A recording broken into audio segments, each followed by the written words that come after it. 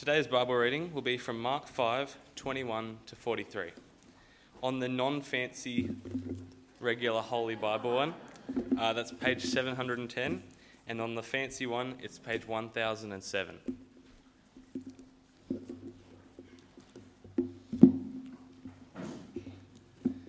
When Jesus had again crossed over by boat to the other side of the lake, a large crowd gathered around him while he was by the lake. Then one of the synagogue rulers, named Jairus, came there. Seeing Jesus, he fell at his feet and pleaded earnestly with him. "My little daughter is dying. Please come and put your hands on her, so that she will be healed and live." So Jesus went with him. A large crowd followed and pressed around him, and a woman who was there had been subject to bleeding for 12 years. She had suffered a great deal under the care of many doctors and had spent all she had. Yet instead of getting better, she grew worse. When she had heard about Jesus, she came up behind him in the crowd and touched his cloak, because she thought, "If I just touch his clothes, I will be healed." Immediately, her bleeding stopped, and she felt in her body that she was freed from her suffering. At once, Jesus realized that the power had gone out of him. He turned around in the crowd and asked, "Who touched my clothes?" "You see the people crowding against you," his disciples answered, "and yet you can ask, 'Who touched me?'" But Jesus kept looking around to see who had done it. Then the woman, knowing what had happened to her, came and fell at his feet, and trembling with fear, told him the whole truth. He said to her, "Daughter, your faith has healed you. Go in peace and be freed from your suffering." While Jesus was still speaking, some men came from the house of Jairus, the synagogue ruler. "Your daughter is dead," they said. "Why bother the teacher anymore?" Ignoring what they had said, Jesus told the synagogue ruler, "Don't be afraid, just believe." He did not let anyone follow him except Peter, James, and John, the brother of James. When they came to the home of the synagogue ruler, Jesus saw a commotion, with people crying and wailing loudly. He went in and said to them, "Why all this commotion and wailing? The child is not dead, but asleep." But they laughed at him. After he put them all out, he took the child's father and mother and the disciples who were with him and went where the child was. He took her by the hands and said, "Talitha koum," which means, "Little girl, I say to you, get up." Immediately, the girl stood up and walked around. She was 12 years old. And at this, they were completely astonished. He gave strict orders not to let anyone know about this and told them to give her something to eat. Thank you. Well, thank you, Thomas. Friends, let's just pray before we think about that word more deeply. Father, we want to thank you for this passage of Scripture, and we do pray now that you would be opening our minds and our hearts, to giving us greater understanding and a greater confidence in the death and the resurrection of our Lord Jesus. And we pray in his name. Amen. Well, I wonder if you've ever been in a situation when somebody urgently needed medical attention because their life is on the edge, their life is at risk. And at a time like that, you become sort of very focused, don't you?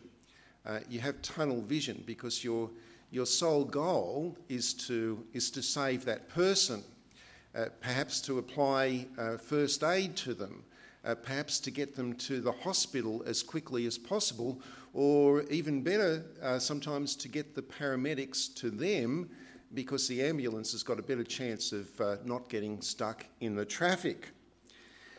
A few years ago, Cassie and myself were the first people on the scene at a very horrific motor vehicle accident.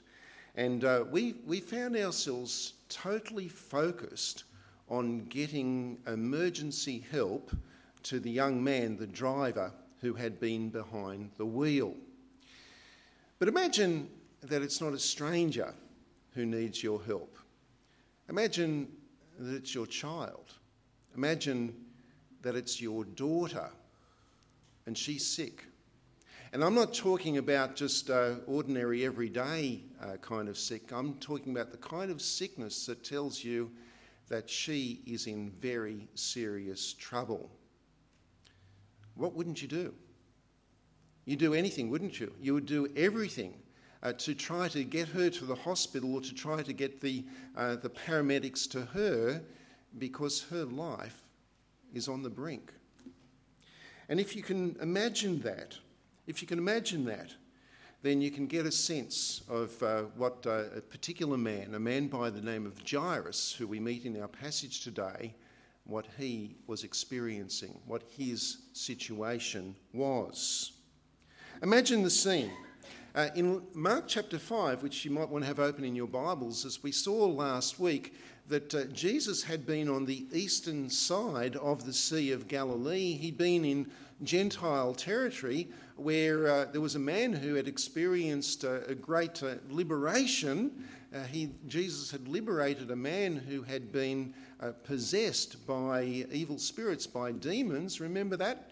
And the demons, having been exorcised out of the man, entered into some pigs and drowned the pigs. And the locals, they were not thrilled about this. The locals wanted Jesus to leave. The locals wanted Jesus to go back to where he came from, to the city of Capernaum, which was on the other side, on the western side of the Sea of Galilee. And so Jesus returned to Capernaum, where the people responded to him in a rather different way. We see in chapter 5, verse 21, that as he arrived in Capernaum by boat, that there was a crowd there. There were people who had gathered around. Many people had gathered in a crowd because they wanted to be with Jesus. And in that crowd was a man, Jairus. Now, what do we know about Jairus? Well, we're told that he was a ruler of the local Capernaum synagogue. And that means that he would have known Jesus. He would have met Jesus. He was one of the men who had the responsibility and the authority to look after the synagogue building. He was one of the men who had responsibility to take care of the services, the Sabbath services that took place in the synagogue, in that synagogue where Jesus had already been on a Sabbath, on multiple Sabbaths. Jesus had taught in the Capernaum synagogue. Jesus had driven out a demon in the Capernaum synagogue. Jesus had, you'll recall, healed a man who had a shriveled hand in the Capernaum synagogue. Jairus was a ruler of the synagogue. Jairus knew Jesus, and now it was Jairus who needed a miracle desperately. And we see something of how desperate his need was in verse 23, don't we? Because he comes to Jesus in the crowd and he jostles his way through to Jesus and he pleads with Jesus. How is he described as pleading? What's the word that's used there? The word is, he pleaded earnestly. Earnestly. Now, I don't know, words sometimes. A few years back when at 100 kilometres per hour, Cassie and I witnessed the out-of-control car in front of us on the highway, swerving from side to side, then fishtailing, then rolling over twice on the highway at 100 kilometres an hour, and then driving and toppling down an embankment into trees. I don't actually think that the word earnestly captured the sense of urgency in my voice when I spoke to the 000 operator. But sometimes it's hard to find the right word, isn't it?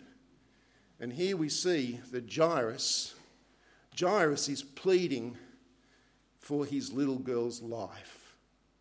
For that is what is at stake. His little girl was on the brink. My little daughter is dying.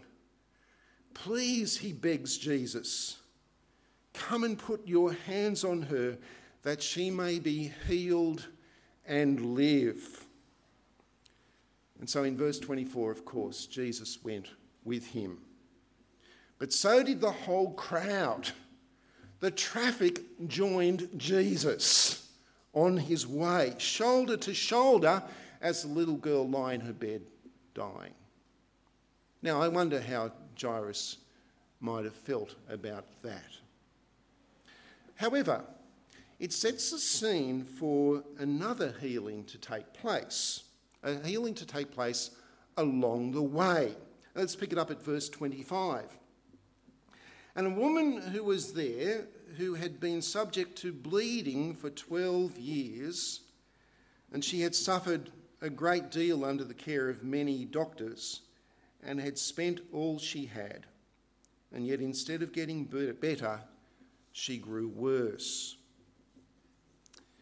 I think that during COVID-19, that as a society, our respect for the medical profession has actually increased further than what it had been previously, as they've guided us through this pandemic. In fact, I checked in 2021, they once again topped the list of the most respected professions. However, in the first century, doctors didn't quite make that list. In fact, in some contexts, they were close to the bottom of that list. Listen to what was written about doctors in one of the Jewish texts at the time, and it says, "The best of doctors," and I quote, "the best of doctors is worthy of Gehenna." And Gehenna was a smouldering rubbish dump just outside of Jerusalem, which came to be like a metaphor for hell. They didn't always, not all of them thought that lowly of doctors. Some people thought that had a bit of respect for Dr. Luke. But when you consider this lady's situation, she'd been bleeding for 12 years, she'd seen many doctors, and all they did was send her broke. It's kind of not surprising when you read some of the remedies that were used for that kind of condition at the time, and I've read some of them. I won't go through the details with you, but here's one just to capture it. The remedy for being a woman who is constantly bleeding is to carry with you in a little bag the ash of an ostrich egg. That'll do the trick. That'll sort you out. Another one was shock therapy. That'll fix it. Now, thankfully, gynecology is not what it used to be. And plus, we have health insurance to pay for it, don't we?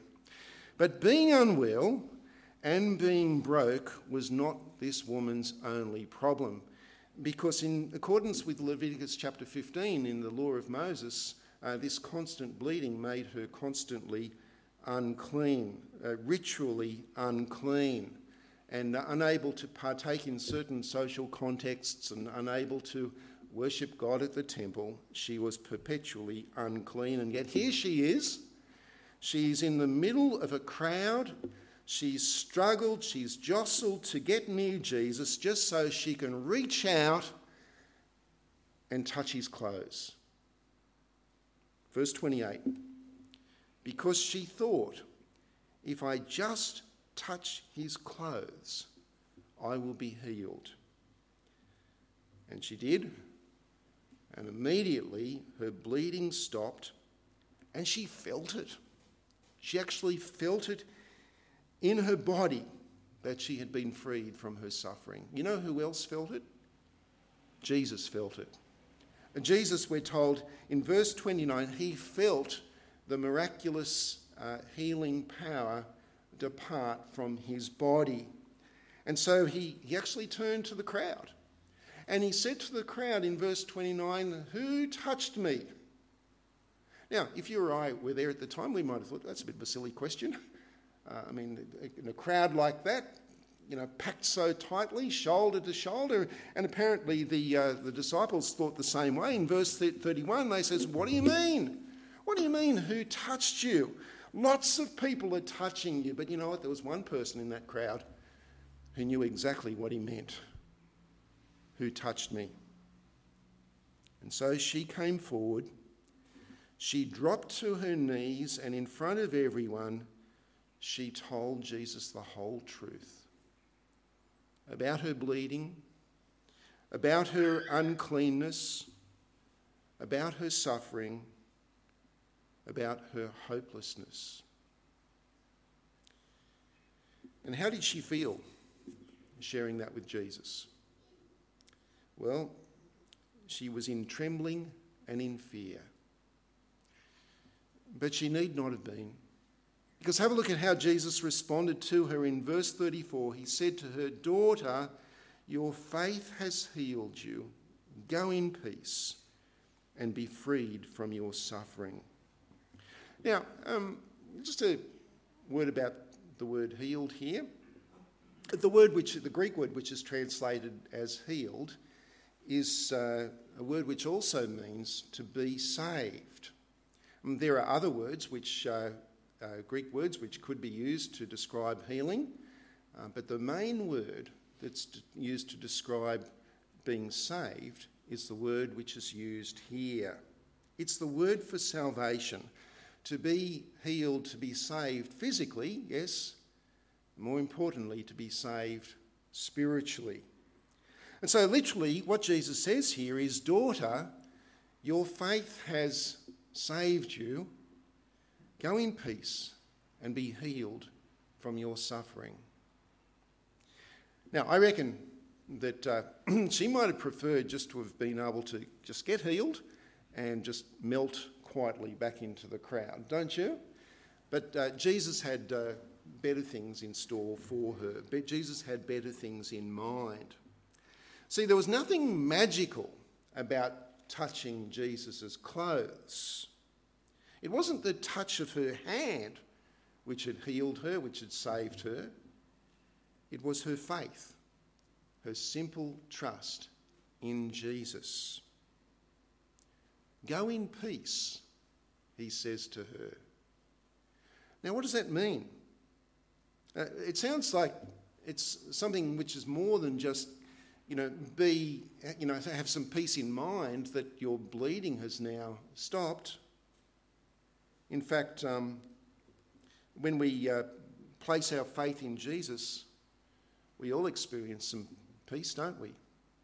What is the peace we experience when we put our trust in Jesus? It's salvation peace. It's that peace of knowing that we are now members of God's family, made possible by his death on the cross for us. This lady, she fell at Jesus' feet in fear and in trembling. But how did she walk away? She walked away in peace, at peace. How does Jesus refer to her? He doesn't just call her woman, does he? He doesn't just call her lady, does he? How does he refer to her? He calls her daughter. Daughter. Imagine that. She belongs to God's family. And in Galatians chapter 3, verse 26, Paul says that when we place our faith in Jesus, when we trust in Jesus, then we too are saved. Then we too are members of God's family, sons and daughters of God. Now, of course, this is a great story, isn't it? But whilst all of this is happening, there's actually another daughter who is in desperate need of Jesus. And have a look in verse 35. While Jesus was still speaking, some men came from the house of Jairus, the synagogue ruler. "Your daughter is dead," they said. "Why bother the teacher anymore?" Ignoring what they said, Jesus told the synagogue ruler, "Don't be afraid, just have faith, just believe." The woman who had just been healed, she came to Jesus in fear, but she was saved by her faith. And now it is Jairus' turn to have faith, not fear. And imagine Jairus. Imagine him as the woman is being healed, as Jesus is caught up in the crowd, that Jesus, is there fretting perhaps like when the ambulance is stuck in traffic, fretting that as Jesus had been slowed down, as Jesus was healing his daughter, that his daughter would not be gotten to in time. And now his fear is realised. And now he knows that it's too late. And now he knows that his daughter's life has been lost, that she is now dead. But why did Jairus go to Jesus? He went to Jesus because he believed that Jesus could heal his daughter. And what is it that he's now being told to believe? He's now being told to believe that Jesus is not only the Lord over sickness, he's not only the Lord over nature, but in fact that he is the Lord, he is the ruler over life itself. Now, in Jesus' day, when someone died, they employed some people to come to the house and to play musical instruments and to sing certain very sad, dirgy songs and to dance around in a circle and to cry and to weep and to mourn and to howl. And these people were professional mourners. Sounds strange, but it actually happens in cultures even today, in some cultures. And it seems that these professional mourners were already there. They knew that the girl was about to die. They were just ready to go because in verse 38, when Jesus arrived there, there was already this noisy commotion with people who were wailing and crying and making a loud noise, crying which was so professional that it very easily turned to laughter when Jesus announced that this girl was not dead, but she's actually asleep. Now, some of you work in hospitals and you've got more experience in this than me. I've only ever been with a corpse on a handful or so of occasions. But in my experience, the difference between someone being dead and someone being asleep has always been pretty obvious when you're there, when you see it. They were not wrong, these professional mourners. The little girl's life had drained away. But what was Jairus to do? Don't be afraid, said Jesus. Just believe. Have faith. And so in verse 40, with just three of his disciples, Jesus cleared out all of the professional mourners out of the house. They didn't get to see this, and rightfully so. With three of his disciples, with James, with John, and with another one, Peter, that'll do. James and John and Peter, and the little girl's mum and dad, Jesus went to where the girl was, where she lay.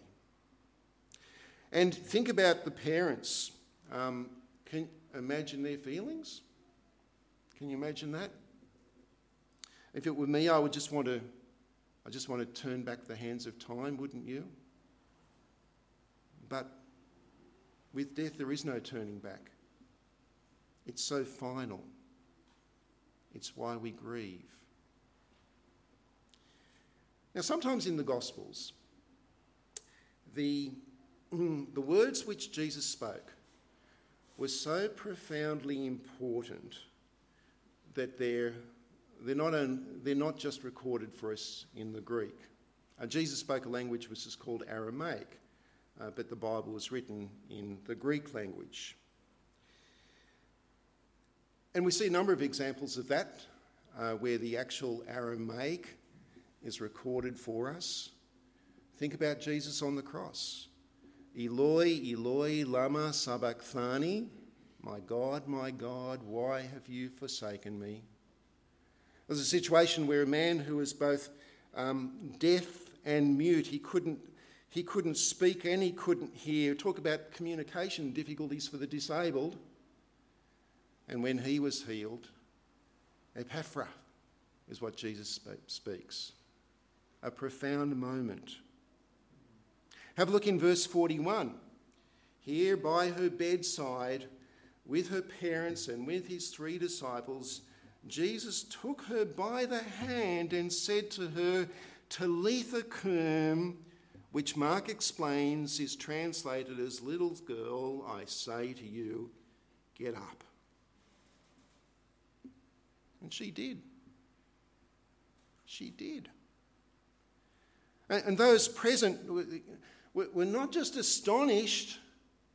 They weren't just astonished as if you'd be astonished if Jesus had healed a sick person, but we're told that they were completely astonished. It says that they were astonished with complete astonishment. This is astonishment upon astonishment upon astonishment, because they had been, and they knew that they had been in the very presence of death. But now, well, imagine the parents' tears, not of grief, but of joy, as their 12-year-old stood up, walked around, and Jesus said that she needs some food.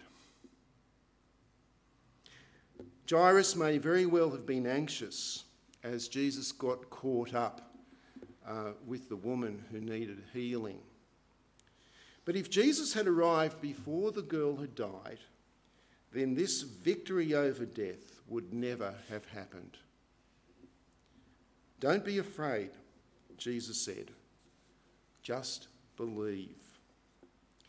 And did you notice in verse 43 that Jesus then gave the parents and his 3 disciples very strict instructions that they were not to tell anyone about what had happened? It's a bit hard to do when the girl actually then starts walking around, but it seems that Jesus didn't want any more sightseers joining the crowd that was already pressing around him. And we know that this is not a permanent secret to be kept, because if it were a permanent secret to be kept, then we wouldn't be reading about it in Mark's Gospel, would we? No, we wouldn't. Indeed, within a couple of years, everyone would know about resurrection. Everyone would know about Jesus' victory over death, as Jesus himself was raised from the dead. You see, when Jesus grasped the lifeless hand of that little girl, he became unclean. You don't touch a corpse. He became unclean, but she became alive. Just as when Jesus died on the cross, that he became unclean, that he became sin so that we can be saved. We can be forgiven. We can have peace with God forever.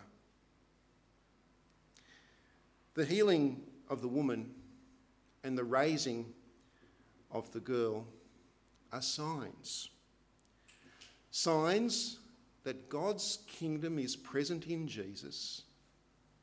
Signs that the effects of the fall, of sin, of death, and of judgment are being reversed.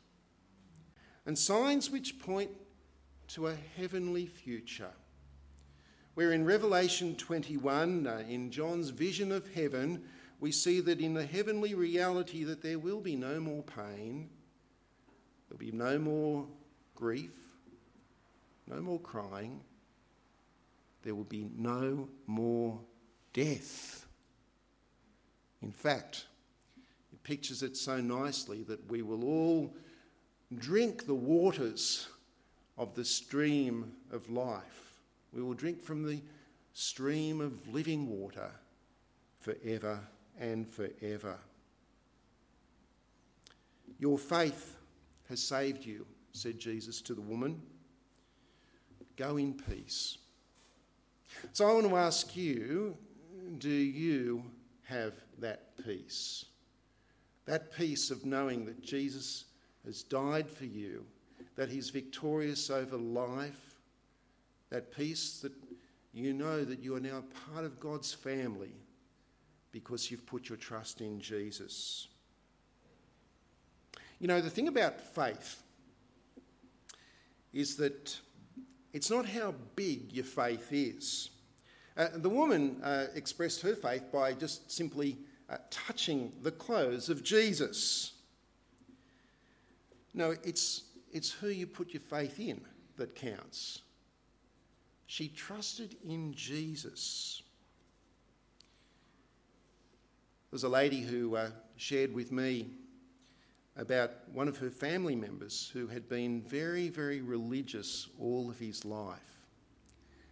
She said that from a little child he would go to church every Sunday, that in fact he had a position, he had a role, he served in his church all of his life. And yet, as he was on his deathbed, she told me that he was in fear, that he was afraid of dying, that he was afraid of what would happen to him afterwards, that he was dying in fear. And she said to me, how could that be? He's been going to church all of his life. He's been doing this, that and the other for God. How could he be? And I said to her, perhaps it's because he trusted in his religion rather than in Jesus. Rather than in Jesus. Friends, the death of Jesus for our sins and his resurrection from the dead mean that we have no fear. We have no reason to be fearful of death. And we have every reason to be confident in the future. So that, like the hymn writer, that we can sing, bold I approach the eternal throne and claim the crown through Christ my own.